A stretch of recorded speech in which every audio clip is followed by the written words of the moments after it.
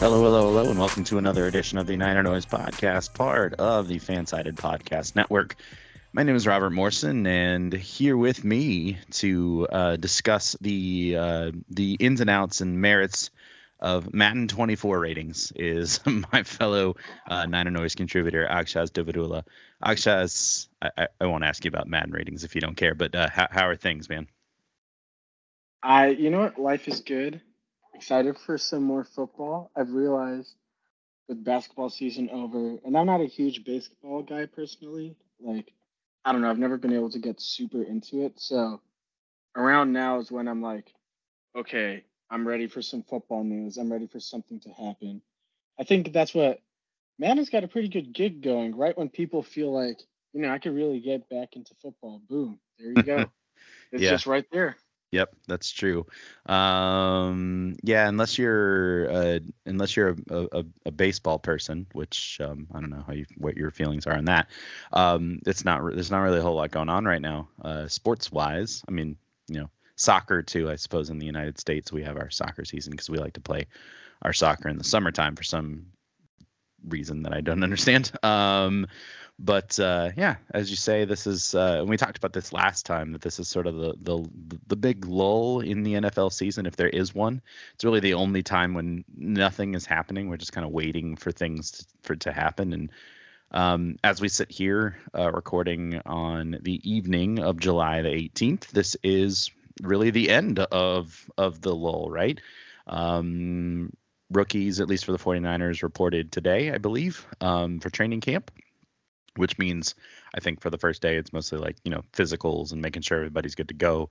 Getting everybody out there. They'll probably start with weight training and stuff like that to to get them started, because the veterans do not report until July the 25th, which I believe is over a week away, I think. Something like that. I think that's middle of next week. So lots of time to get the rookies prepared. They also had an extended rookie mini camp after the draft, so that's really cool.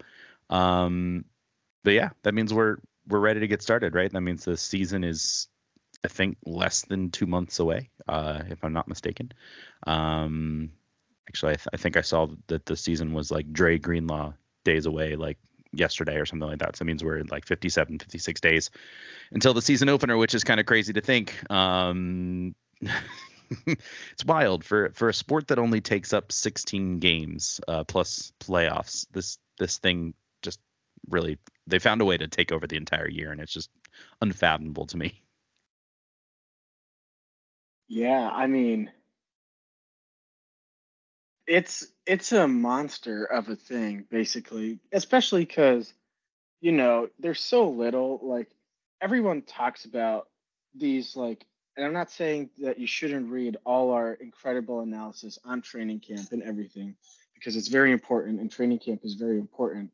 But there's a whole lot of talk when very little kind of happens, and it's This to is true. me it's kind of the funniest things, especially because you get the one lull, and then there's always usually some news. Because what, a couple days ago was the franchise tag deadline, so Hmm. even before training camp starts, we get a lot of action. The NFL, it owns like the calendar. The world gets July, otherwise it's just football all the time. That's true.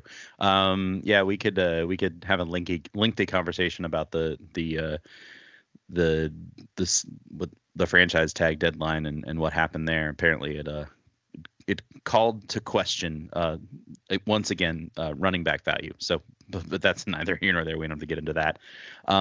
The team, the 49ers did announce, speaking of training camp, they announced a couple days ago, about 5 days ago now, they're opening up a practice schedule for people to come and watch them practice during training camp. Because you gotta give the people something. So there's a more than a handful of dates throughout the training camp session, including July 26th, which is, I believe, probably the first full day of practices, because they'll take and do a day to do intake stuff for the veterans on the 25th. August 3rd, July 27th. I'm not sure why those are in that order. August 4th, July 30th, August 5th, July 31st, I'm reading this off of the 49ers website. This is literally the order that they're in. I don't understand. August 7th and August 1st. It's not hard to put things in in order in which they appear. That's very confusing. Anyway, so for those keeping track at home, that's the July 26th, 27th, 30th, and 31st, and then August 1st, 3rd, 4th, and 5th and 7th. There we go. And that was much easier. I don't know why they did them in those days, but anyway, that's neither here nor there. Akshos, have you ever had the good pleasure of attending a training camp event? I have. I was lucky enough to attend one, I want to say last year. Yeah, it was last year because I was fortunate enough to see Trey Lance kind of get run with the starters, and then more importantly, see Jimmy Garoppolo make a surprise appearance on the side field, and everyone went crazy. So this was back when he was still exiled from the team, What a time. and what a time indeed. Um, it's a good experience. I think the thing is, you don't really know what's important and what's not. And most of the time, like when I went, there's a lot of like position work, and then you get like a little bit of 7-on-7, 5-on-5, 11-on-11. Like very little though, not really super engaged. And it's so easy as a fan to kind of just make huge assumptions about everything. But it's fun. You see football. At the end, people sign things. I have somewhere in my home a signed library card from Mooney Ward because I forgot to bring anything, and I didn't want like I thought it was weird if I asked Mooney Ward to sign my Kittle jersey. I was like, that doesn't seem right. That seems like kind of bad to ask someone Yeah. to sign someone else's jersey. So I have a San Francisco 49ers library card, and I asked Mooney Ward to sign it, and he did. Great guy. All of them are super nice to all the fans. And then I immediately went to the library and said, I want to change my library card number and give me a new card. And That's I amazing. took the signed one and threw it somewhere to make sure it would never be touched. And Amazing. that's my one signed memento. That's awesome. Well, cool. For those of you who are out in the Bay Area and get an opportunity, definitely go out and do that. I'm according to the 49ers website, $10 to get in. I imagine season ticket holders can get in. Without that, or I'm sure there's an exclusive ticket pre-sale. It says $10. All proceeds benefit the 49ers Foundation, so that's good. We like good benefits and all that kind of stuff. Anyway, so we're gonna do kind of a preview of what we kind of expect to come from training camp, but a couple of pieces of information to get us started. As I noted, the rookies reported today, and it was announced by through the NFL transaction wire that rookie fifth round cornerback Darrell Luter Jr. was added to the PUP list, the PUP list, the physically unable to perform list, which I believe only can be used if you suffered an injury, a football related injury that didn't happen while you were in the building, I guess. So something going on there. They didn't announce what it was that's happening. I imagine once Kyle Shanahan speaks to the media, which probably won't come till closer to when the veterans appear, that we'll hear a little bit more of that. It could be a small thing. It could be just they just don't want to put a lot of pressure on him, give him some time to kind of heal up. But it certainly is something to watch because I think Luter, as obviously the 49ers didn't have a pick till the third round in this most recent draft, but Luter, I think he's got an opportunity to make this team, I think, but this could be a situation where if he's on that PUP list for any extended period of time, it could put him behind the eight ball. And as a guy who has that opportunity to kind of step behind Isaiah Oliver in that nickelback position, it could be interesting to see if that impacts his ability to make this team in the long run.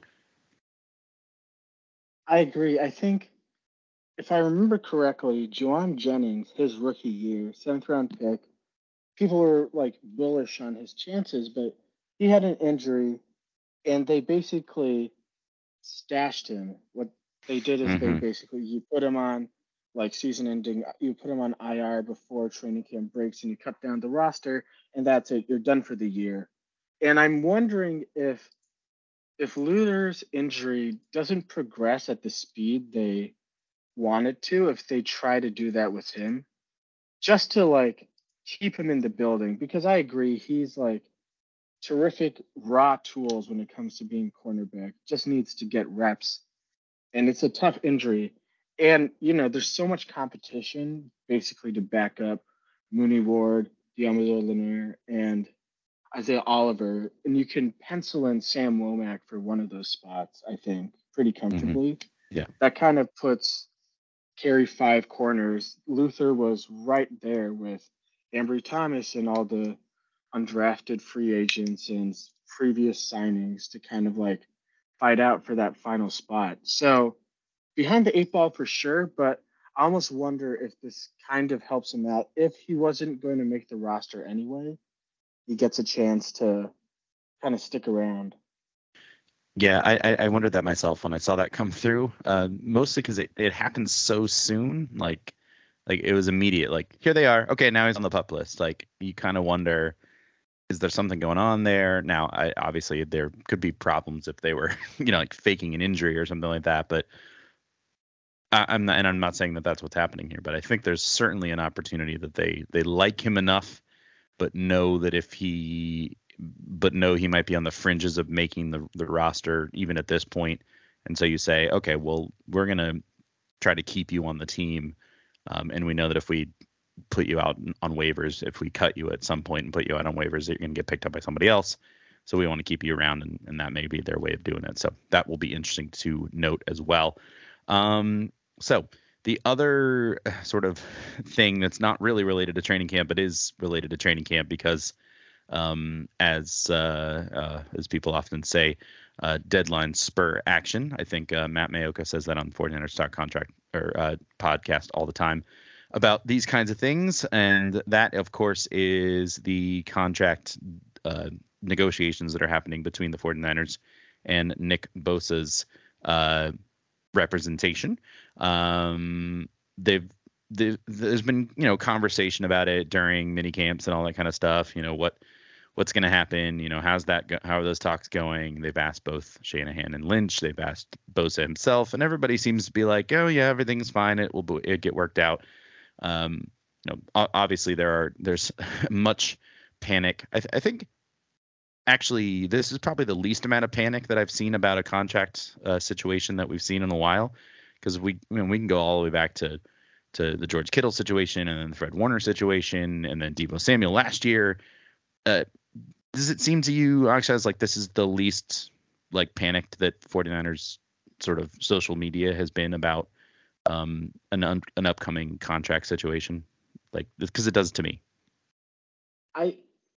So I'll preface this by saying I haven't been active on Twitter since like probably the NFC Championship game, and I just never It's got probably for the around best. to it. that's my almost immediate. I'll get back there eventually. Yeah. Well, you were busy. You were doing other things. That's fine. I think generally I agree though, because there's not a lot like with Kittle and Warner, and Samuel. These are all like supremely talented players who are also like either in Samuel's case, kind of an enigma at their position, and Warner and Kittle's case, just play like devalued positions, right? So it's hard Right. to say because, George Kittle, I had an article about this when he signed his extension.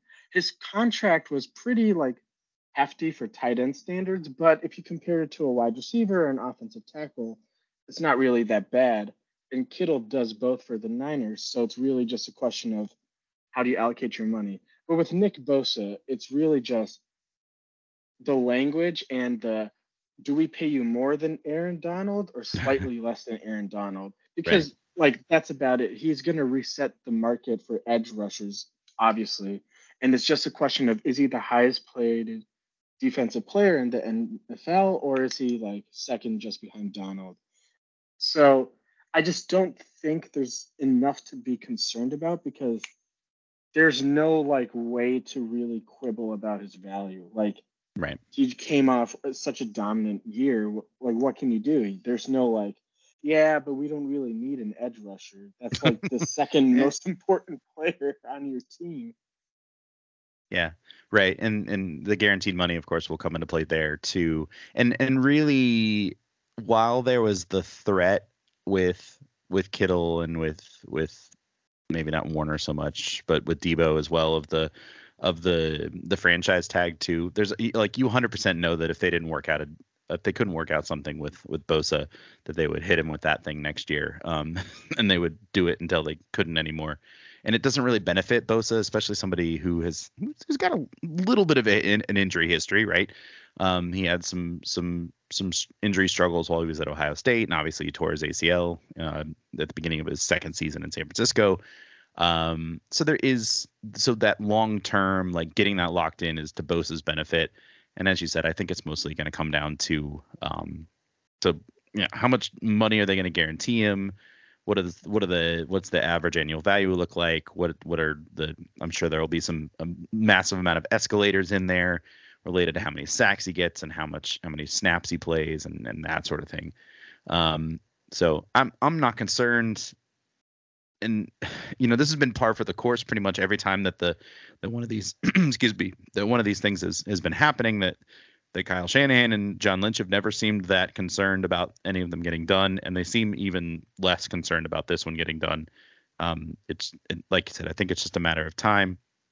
And frankly, that sort of late July, right around the time when training camp happens, tends to be the like, okay, well, here we go. We got to get everybody on the field. Let's get moving. All right, well, now we're going to sign the contract. So I would imagine in the next, week to 10 days, we'll see that contract come through, and we'll all be talking about how much money they just paid Nick Bosa. I totally agree. I think the other reason there might be less urgency is, one, Nick Bosa takes like such good care of himself. This is true. He might, for all you know, training camp is like a slowdown from his own like he's best shape of your life is like always true for Nick Bosa entering training camp. It's absurd. And the second thing is, you mentioned how the Niners would just tag him 3 times and call it a day. Nick Bosa is at the level of player that the franchise tag is a discount for him just because it's like an aggregate of the top salaries, but he should be making the most. So you're getting like, the only reason the Niners don't franchise tag Bosa is because obviously you want to lock him up long term. Don't even think about it anymore.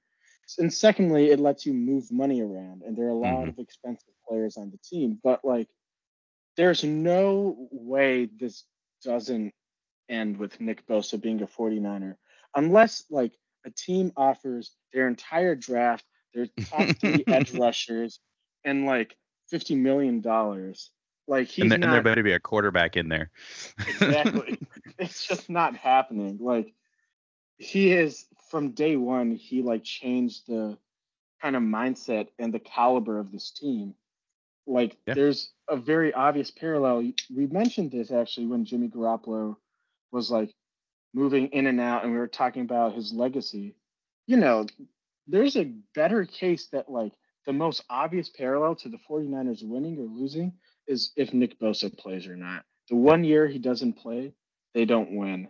And, he's the type of guy you pay him, and then like 25 years from now or whatever he retires, you wait 5 years, you see him in Canton, and you say, I'm glad he was a forever 49er. Yeah, good decision. And once again, thank you to the Arizona Cardinals for just making a terrible decision. We appreciate you. Remember how mad we were when they won that last game of the season and got the number 2 pick instead of number 1, because we were sure no way in the world anybody would pass up on Bosa to draft anybody else. I mean, we had the same thing happen with Chip Kelly. Niners win, number 2 pick instead of number 1. And the Cleveland Browns of all teams didn't like take a quarterback. They're like, you know what? No, we'll principally take Myles Garrett. Yeah. And the Niners end up getting Solomon Thomas and the whole like 2017 draft. But like, they could have had, obviously that's not the way like anything works, but 2 times the Niners have been in this situation. And one time they got really burned, one time they got really lucky. And these two edge rushers are probably 1 and 2, whatever order you want to put them in the NFL Yeah. right now. Well, at least according to the Madden 24 ratings. And that's twice that I've read it up now, and we'll see how it goes from there. Both are not in the 99 club, by the way, everybody. He and Garrett tied at 98. What do you want? Anyway, so yeah, look for that that Bosa contract to come through. I would imagine again, like in the next before the end of July, I would imagine that it will be done. And then we'll get to do this all over again next year when Brandon Aiyuk comes up for a contract, and we'll see how that goes. And that's another one of those contracts you got to be thinking about with the Bosa numbers and all that kind of stuff. And I'm sure we'll start to see guys who got extended several years ago. Like we'll have the conversation next summer about how in order to free up money for Ayuk, we gotta do something with Kittle's contract or with Christian McCaffrey's contract and just keep pushing that money on down the line. We'll see how that goes. Anywho, so again, training camp getting started here pretty soon. Rookies already ready to go or getting set in and ready to go. I imagine tomorrow they'll really get started with them. Get them a little leg up on the veterans coming in. So let's just do a little kind of preview of what we expect to see. Just kind of thinking about camp battles and all that kind of stuff that we're excited to pay attention to. Obviously, what's the veterans report? We expect, speaking of the PUP list, Brock Purdy to go on that PUP list as well, simply because he will still be rehabbing from that elbow injury, the elbow surgery, and then we'll see where he is and see what's going on. But yeah, that's where we are. So Akshaz, what is one storyline, one camp battle, one something that you are going to be locked in on during training camp as we get started in the next couple of days? So I think there's so many like interesting ways training camp's going to play out, and obviously quarterback is a huge part of it. But I'm most interested, I think, in seeing the wide receiver room shake out behind Debo and Brandon Ayuk, because I think there's a lot of kind of locks, but who knows if you push them hard enough, maybe something happens in that room beyond your top two. And I think the 49ers and Kyle Shanahan like cycling receivers a lot. So it actually doesn't matter who your fourth receiver, fifth receiver are, because everyone gets a turn on it. So I'm interested because I think Juwan Jennings is, he is who he is at this point, and I don't think there's a lot of progression. Maybe I'm wrong, and that would be a great thing to see. But Mm-hmm. he's I think he's a guy who you can definitely push at wide receiver 3. You have Ray McLeod, who is a revelation, I think, at punt returner and kick returner for the 49ers. Just exactly what they needed to get a little more explosive there. But then you got Danny Gray, who, like, maybe the worst rookie year a rookie could have. Oh, no. I'll AJ Jenkins. That's all I got to say. One of the worst. And I'm done. We'll put it so okay. Yeah, okay. Yes. I know. Yeah. Yes. Like AJ Jenkins aside, one of the worst rookie years a receiver can have. And I mean, the 49ers have shown that if you get a player who's on this roster, it doesn't matter when they're drafted, if they're not giving you enough and someone else is, they'll cut you. And I don't know how or where Danny Gray is going to be able to get that second wind. Maybe it's going to be just because he's the fastest receiver the Niners have, but I don't know if that would matter. But he's going to be fighting off a lot of players. I'm interested in seeing how Ronnie Bell plays. People have really taken to him in the rookie mini camps, but I think Ronnie Bell is a much more natural Ray McLeod replacement. So now it gets interesting, you see, because you have all these young players who are really biting at the heels of these veterans. But I don't know if you can really say anyone other than your top two will have like a safe spot. And you never know. Someone gets surprise release, someone gets available on the market. There's an interesting player to be had. It's an area where I think a lot can change, and I wouldn't be surprised if a big name quote unquote, was released from the wide receiver group. Say goodbye to your credit card rewards. Greedy corporate mega stores, led by Walmart and Target, are pushing for a law in Congress to take away your hard-earned cash back and travel points to line their pockets. The Durbin-Marshall credit card bill would enact harmful credit card routing mandates that would end credit card rewards as we know it. If you love your credit card rewards, tell your lawmakers, hands off my rewards. Tell them to oppose the Durbin-Marshall credit card bill. Yeah. Yeah, I'm right there with you. I think McLeod is pretty well locked in, mostly because of the thing you were talking about with the return game. I think that his value is more in that particular area than it is in the receiving game. I think there was some conversation about making him more of a gadget player, but I think you already have a gadget guy who would do it better than McLeod would, and in Deebo Samuel, and even Ayuk is capable of doing that and if called upon. So I don't know. Like you said, if Ronnie Bell really shows out, I could see McLeod getting kind of the veteran cut on that. I'm not really sure what his contract number is and whether or not it would be behoove the Niners to let him go from that point of view. And then you got like a Chris Conley guy. They have like this random older veteran who kind of sneaks into the team somehow. It's not always at wide receiver. Sometimes it's like the random like what's the tight end who was on the team last year who was trying to block whose name is escaping me completely. You know who I'm talking about. It's just an older guy who's just like, okay, well, here he is. He's on the team. That tends to happen. So you could certainly see a situation where a guy like that shows his value. I don't think Jauan Jennings is a lock by any stretch of the imagination. He's going to need to show a little bit more consistency. But it is certainly an interesting position. And then, of course, with the Danny Gray thing, the conversation tends to circle around, is this a guy that they drafted because they thought Trey Lance was going to be their quarterback for the next decade?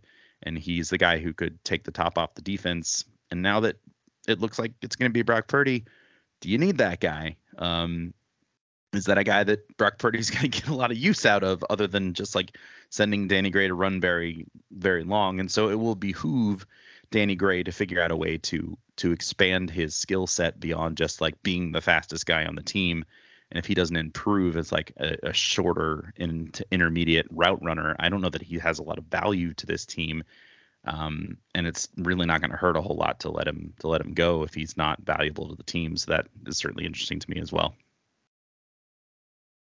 Yeah, I agree. I think for sure he was drafted because they thought 3 years from now, Trey Lance is throwing deep passes to Danny Gray for touchdowns. Like that was, I think, the most obvious vision they had. I think that's the reason they drafted Trey Sermon too, was to fit a kind of running scheme that would kind of work around Trey Lance.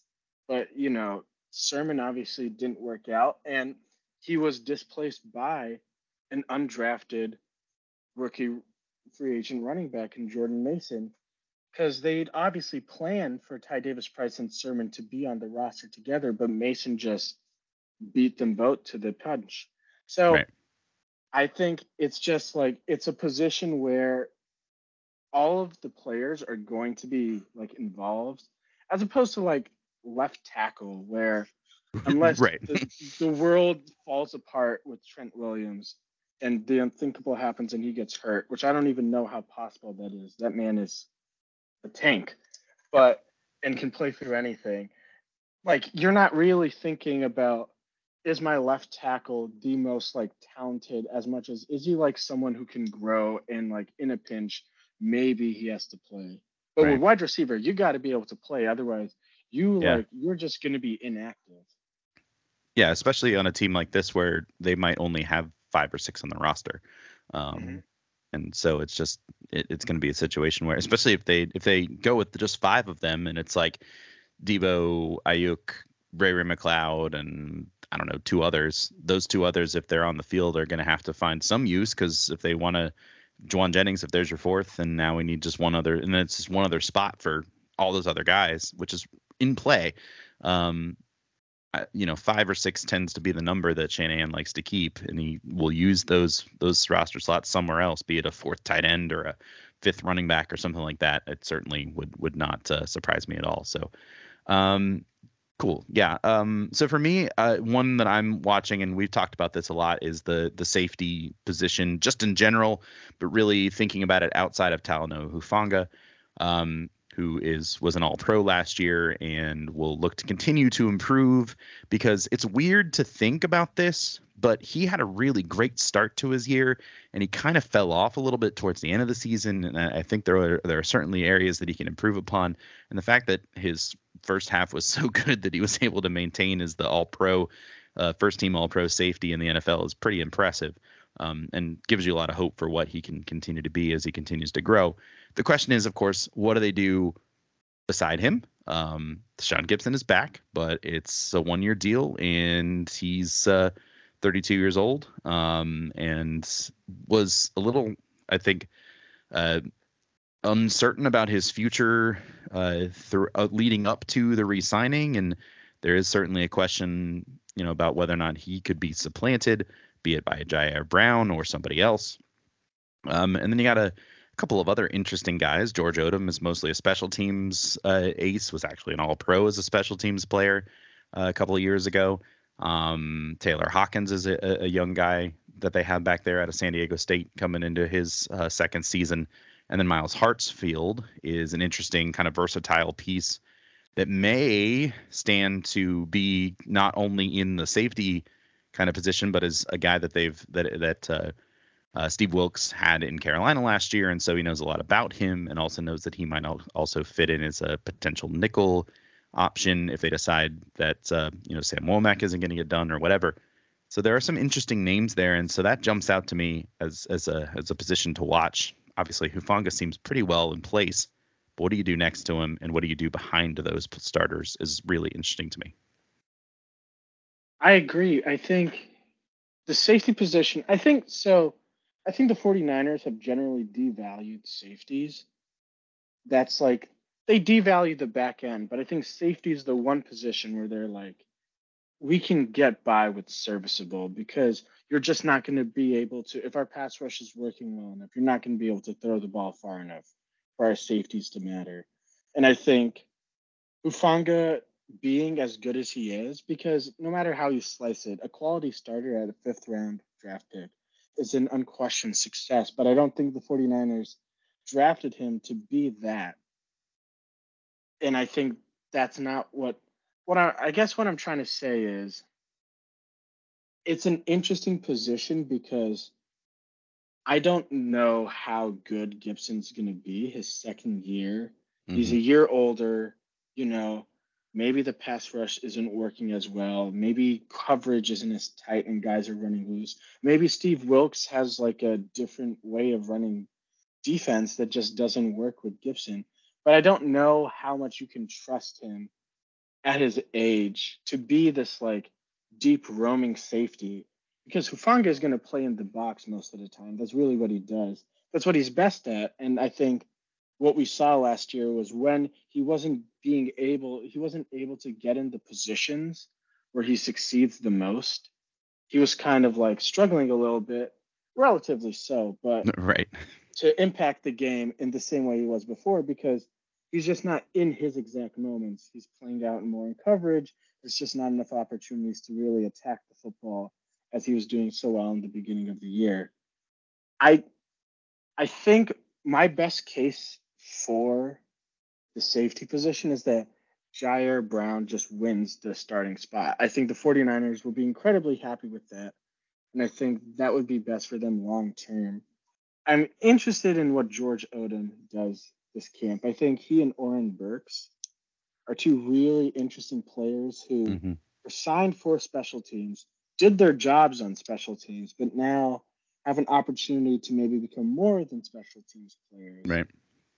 Burks being weak side linebacker and Odom, as you mentioned. And I don't know. I just think I have the feeling it's one of those positions where we make a big deal about who's going to play and what's going to happen there.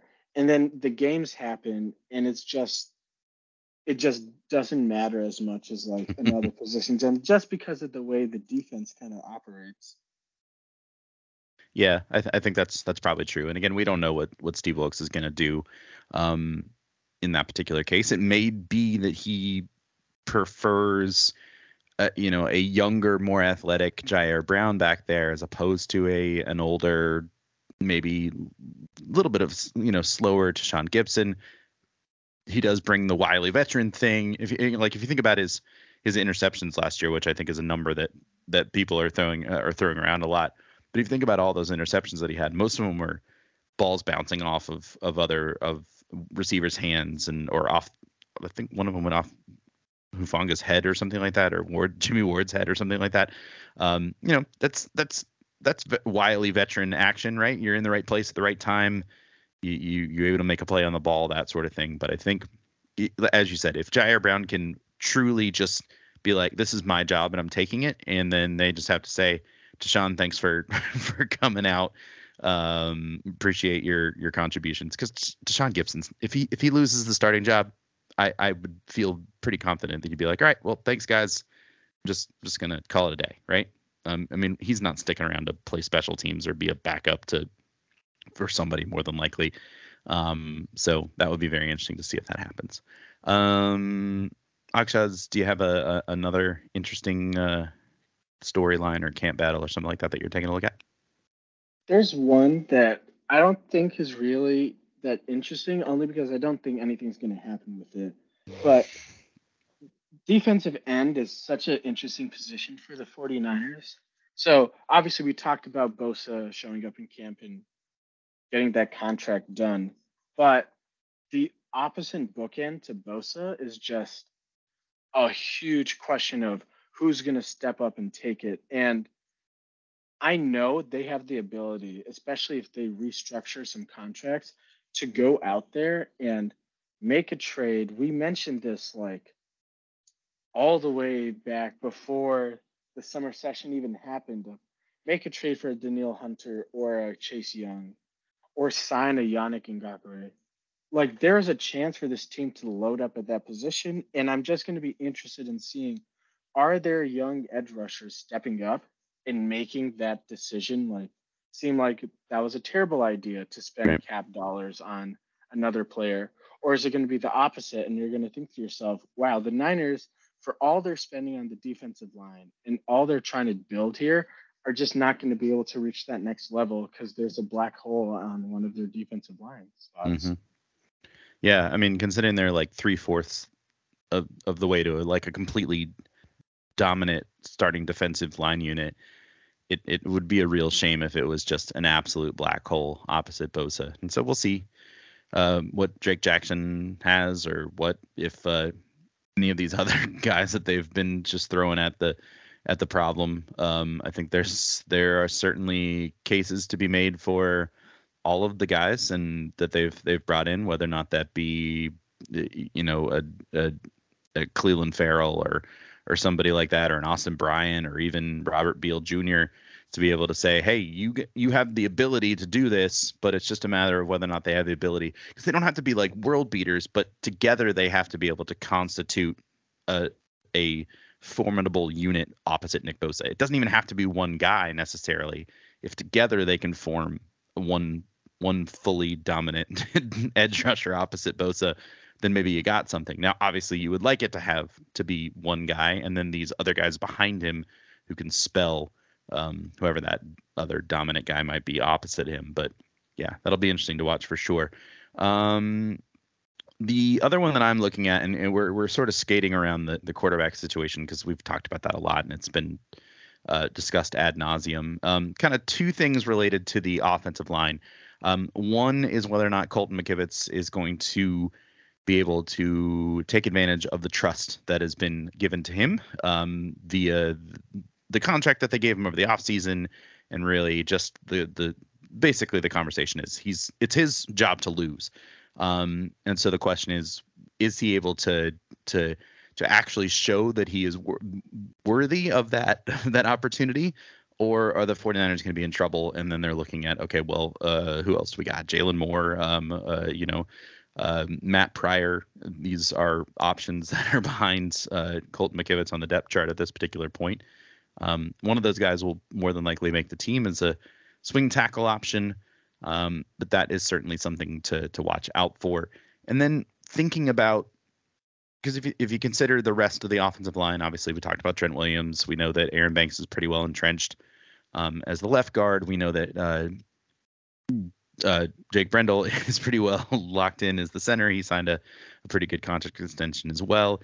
It seems like Spencer Burford is going to be the starting right guard because Daniel Brunskill is gone, and so there's going to be a lot of trust in him to kind of continue to improve as he showed throughout last year. And the question is, what happens at right guard or at right tackle? And then the question is, they got a lot of names in that offensive line room. I mentioned Jalen Moore and Matt Pryor. They got Nick Sikel, who was a tackle in college, but they've been talking about moving him to center, and he did some center during mini camps. You also got Jason Pose, an interesting athletic specimen out of Mercer. You've got some other names in there like John Feliciano, who's a longtime veteran in the league and might have an opportunity. It's going to be interesting to see how that shakes out, because it's probably only going to be the 5 starters and then maybe 3, max of 4 sort of backup guys. But I imagine the hope would be that you have a backup center, a backup kind of interior guy, and then a swing tackle, and then maybe another one who's kind of waiting in the wings. But I don't know if you have any thoughts on that, but that's something I'm going to be watching out for sure. I think it's going to be.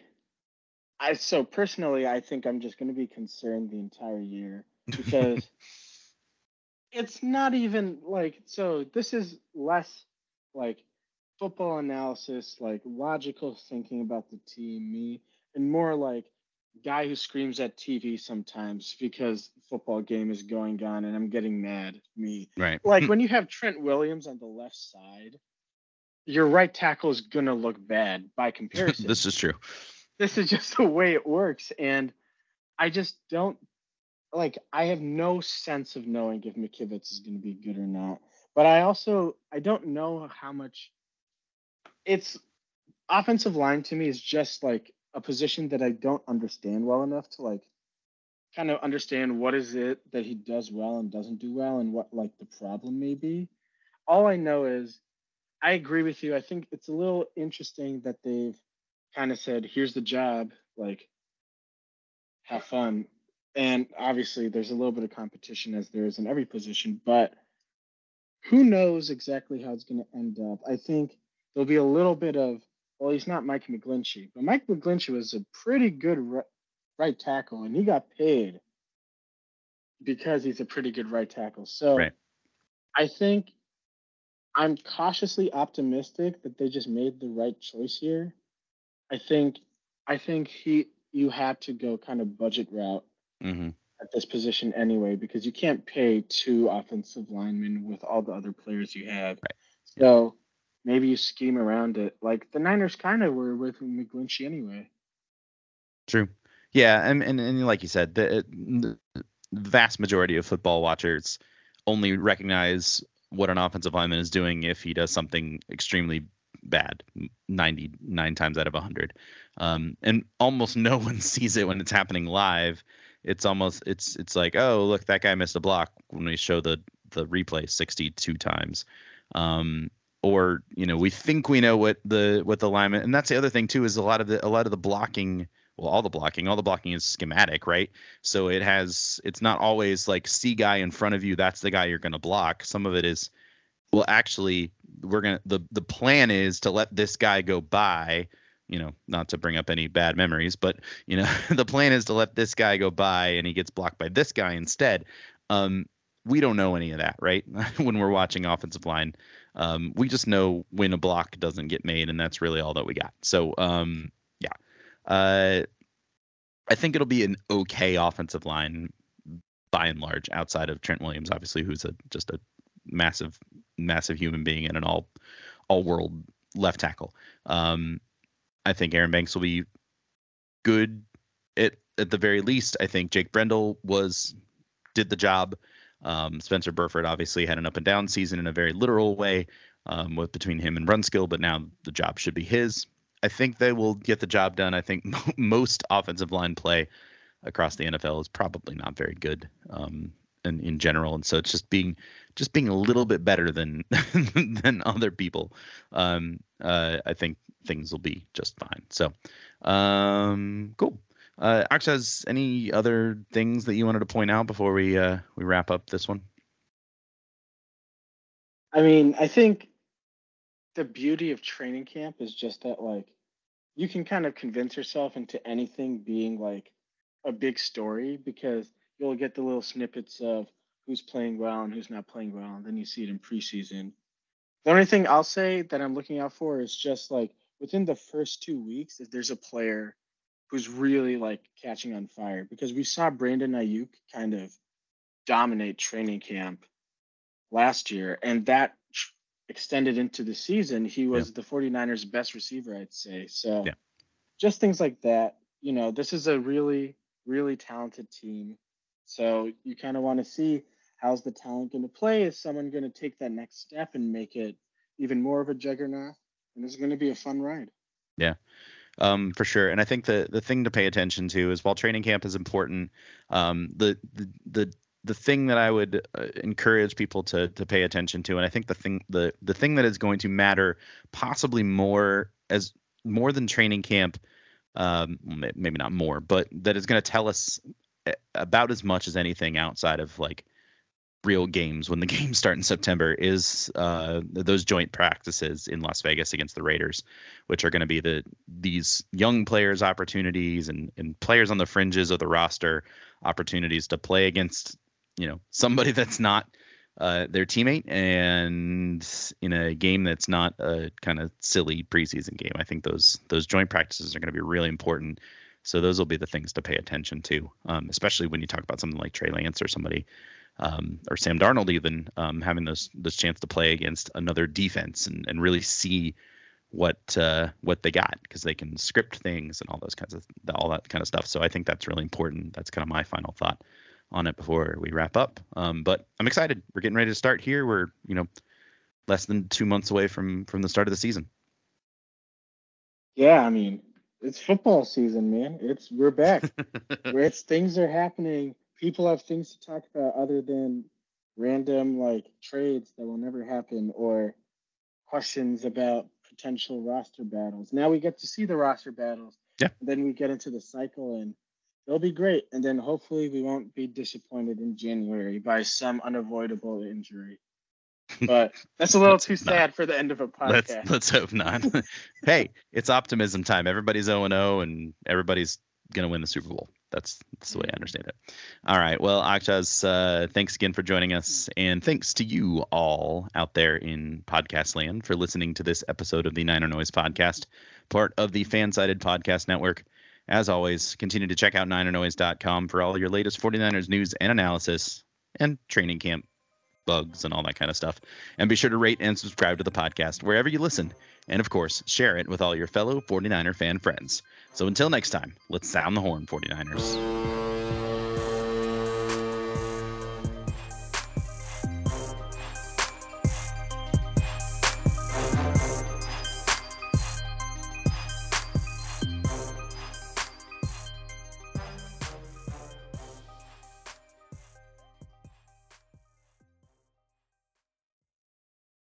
BetMGM has an unreal deal for sports fans in Virginia. Turn $5 into $150 instantly when you place your first wager at BetMGM. Simply download the BetMGM app and sign up using code Champion150. Then, place a $5 wager on any sport. You'll receive $150 in bonus bets, regardless of your wager's outcome. And if you think the fun stops there, the King of Sportsbooks has plenty of surprises in store. Check out daily promotions, same-game parlays, live bets, and so much more. Download the app in Virginia today and get $150 in bonus bets instantly from your first wager. Only at BetMGM. BetMGM and GameSense remind you to play responsibly. See BetMGM.com for terms. 21 plus only. Virginia only. New customer offer. Subject to eligibility requirements. Rewards are non-withdrawable bonus bets that expire in 7 days. Please gamble responsibly. Gambling problem? Call 1-800-GAMBLER. Promotional offer not available in Washington, D.C. Say goodbye to your credit card rewards. Greedy corporate mega stores, led by Walmart and Target, are pushing for a law in Congress to take away your hard-earned cash back and travel points to line their pockets. The Durbin-Marshall credit card bill would enact harmful credit card routing mandates that would end credit card rewards as we know it. If you love your credit card rewards, tell your lawmakers, hands off my rewards. Tell them to oppose the Durbin-Marshall credit card bill.